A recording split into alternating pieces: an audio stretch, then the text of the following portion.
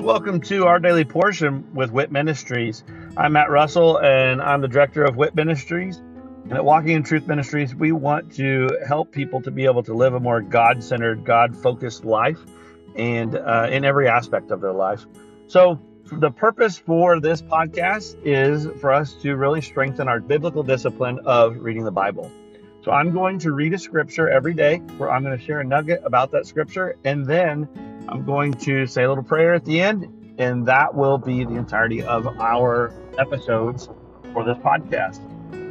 Please feel free to check us out at walkingintruthministries.org, or you can also check out our other podcast, which is Living the WIT Life with Walking in Truth Ministries. I hope that this podcast blesses you as much as it blesses me. And let's go ahead and get started with our daily portion.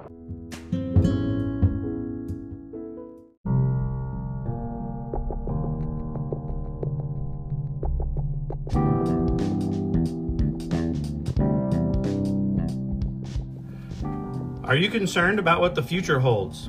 Are you confident that the retirement plans that you have today will still be secure tomorrow? Let us help you by clearing up the uncertainty. This is Matt Russell, the director of WIT Ministries. Many of us at Walking in Truth Ministries are bivocational, working in our ministry as well as in the financial services industry at Win Big Financial Group. We help people to build a tax-free and risk-free retirement. Give me a call at 817-903-2575 to support our ministry and to secure your family's financial future. Again, call today at 817-903-2575. Thank you and God bless.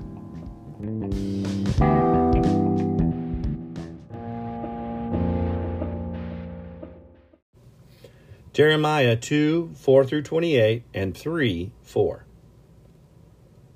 Hear the word of the Lord, O house of Jacob, and all the families of the house of Israel. Thus says the Lord, what injustice did your fathers find in me, that they went far from me and walked with emptiness and became empty? They did not say, where is the Lord who brought us up out of the land of Egypt, who led us through the wilderness, through the land of deserts and of pits, through the land of drought and of deep darkness, through a land that no one crossed and where no man dwelt? I brought you into the fruitful land to eat its fruit and its good things, but you came and defiled my land and my inheritance. You made an abomination. The priests did not say, where is the Lord? And those who handle the law did not know me. The rulers have also transgressed against me, and the prophets prophesied by Baal and walked after things that did not profit. Therefore, I will yet contend with you, declares the Lord. And with your sons, I will contend. For cross to the coastlands of Kittim and see, and send to Kedar, and observe closely, and see if there has been such a thing as this. Has a nation changed gods when they were not gods? But my people have changed their glory for that which does not profit. Be appalled, O heavens, at this, and shudder. Be very desolate, declares the Lord. For my people have committed two evils. They have forsaken me, the fountain of living waters, to hew for themselves cisterns, broken cisterns that can hold no water. Is Israel a slave, or is he a homeborn servant? Why has he become a prey? The young lions have roared at him. They have roared loudly, and they have made his land a waste. His cities have been destroyed without inhabitant. Also the men of Memphis and Tahpanhes have shaved the crown of your head. Have you not done this to yourself by your forsaking the Lord your God when he had led you in the way?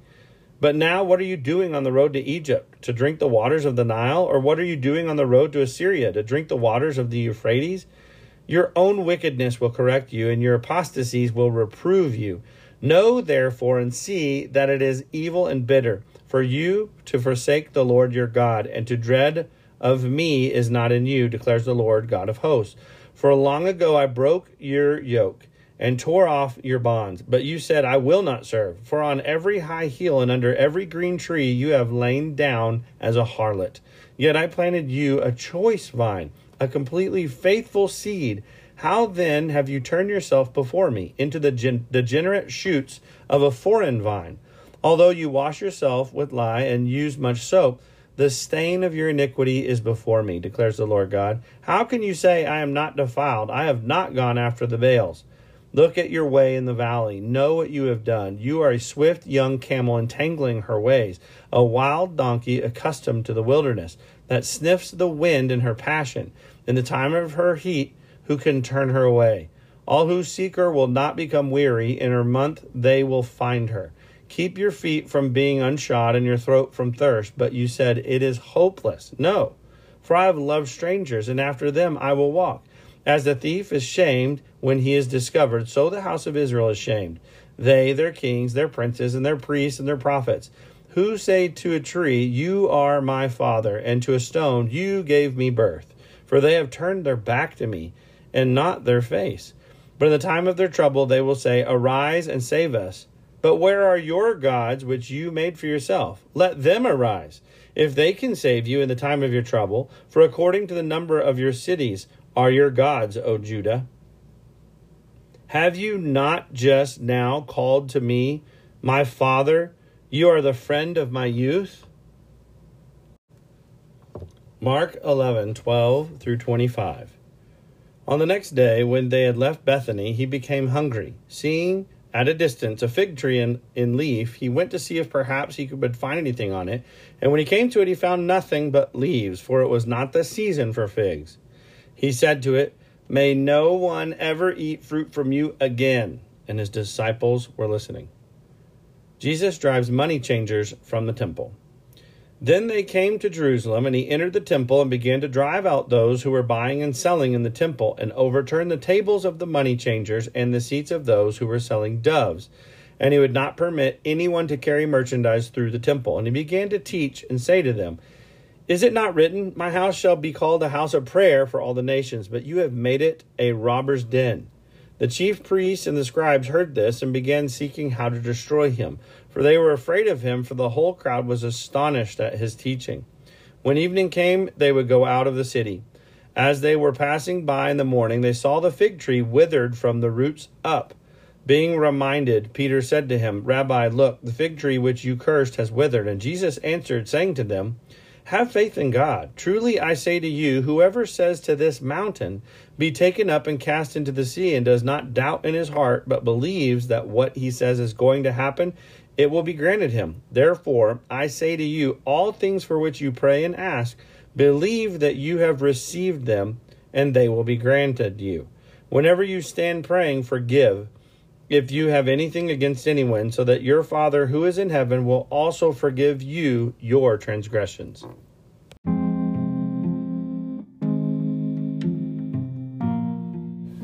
There's some pretty hard lessons in these two scriptures. You can see first in Jeremiah how he's just saying, this is you. This has been your choice. Have I not taken care of you? I've led you through valleys and wilderness and deserts to where most people would not even be able to survive. You needed food. I gave you food. You needed water. I gave you water. I was always there to provide for you. Yet you're still complaining. You're still whining. And you're still, it's not bad enough just that you're complaining. But you turn, I'm the one who's done this, and you turn away from me to false gods. He said, you complain that I freed you even.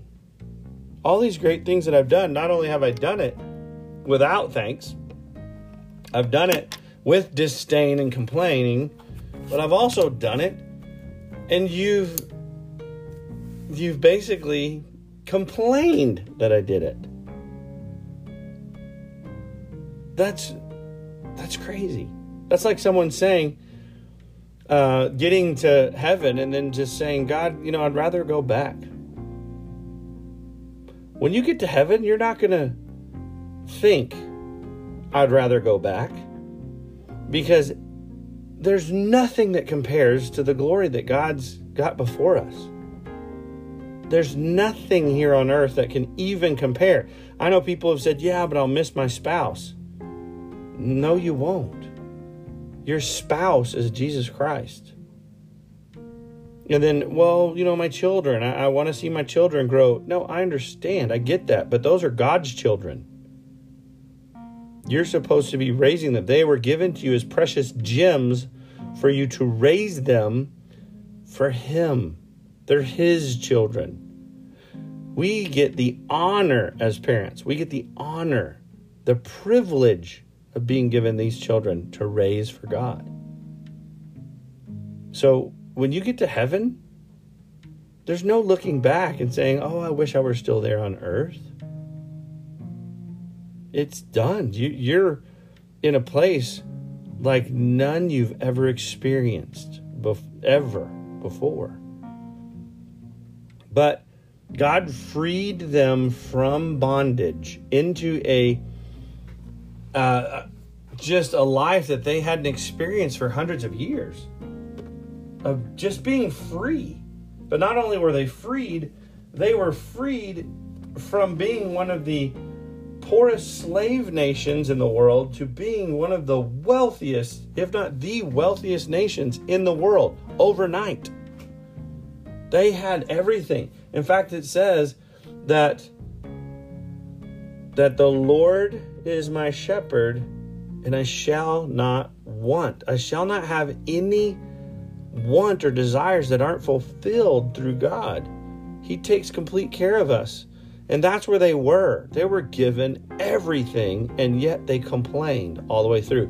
But it was their choice to do so.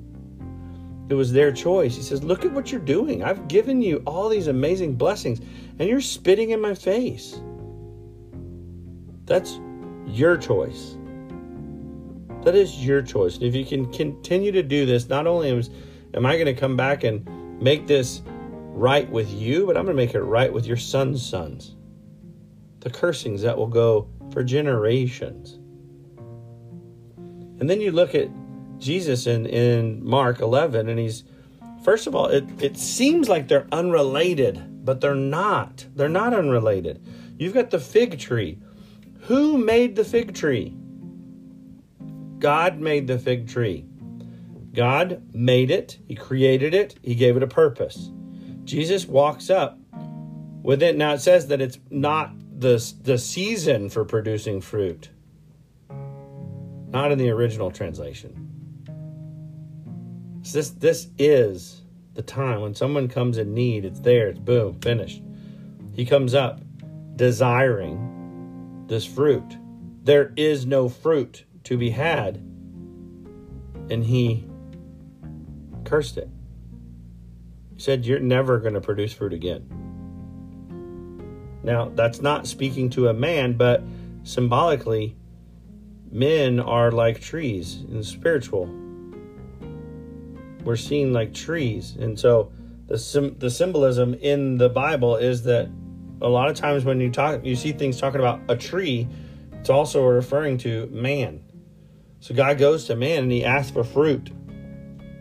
The fruit that should be coming because of all these good things that the Father has given us, our gifts, our talents, our desires, everything, our resources, all of it comes from him. He has given us everything. He has freed us from bondage and delivered us into a life full of resource that we should never have to want.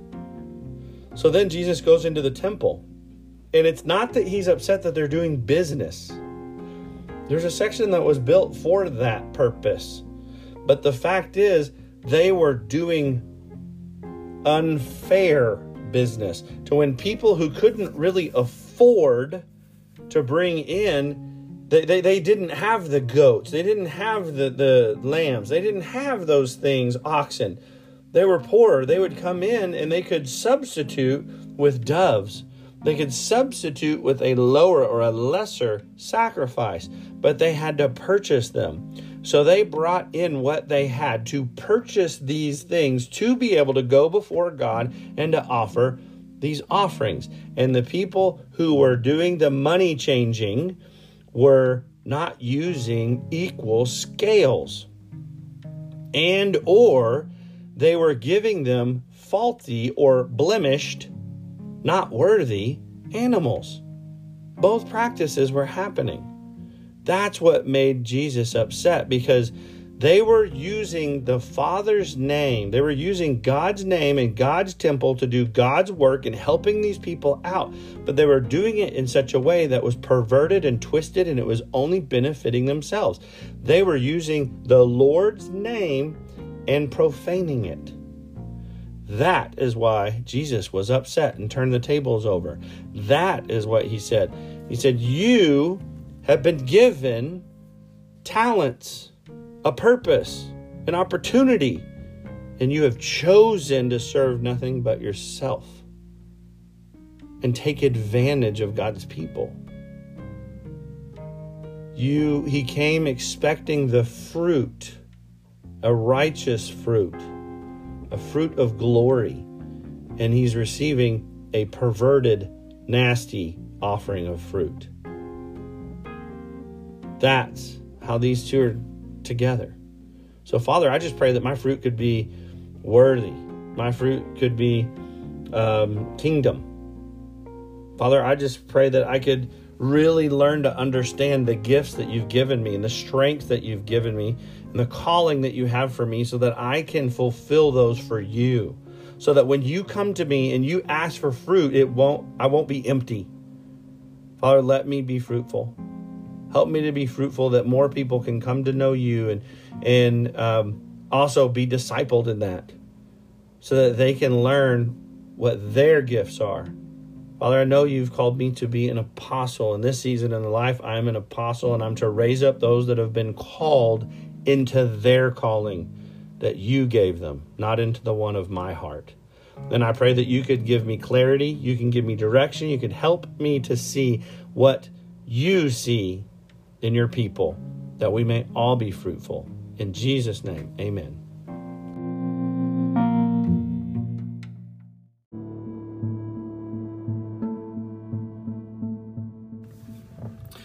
Thank you for joining us today, and I hope that that blesses you either as an individual or with you and your other loved ones. Maybe this is something that you're utilizing to spend with your family, some time around God's Word, and of course, that is great. I love that, and I'd love to hear how the Daily Portion podcast is blessing you. If you would, just go to our website at walkingintruthministries.org and go on there and just drop us a little note about this podcast or one of our other podcasts, or even just check out the events that we have available. But again, thank you very much, and look forward to seeing you again tomorrow as we dig into our daily portion with WIT Ministries. God bless.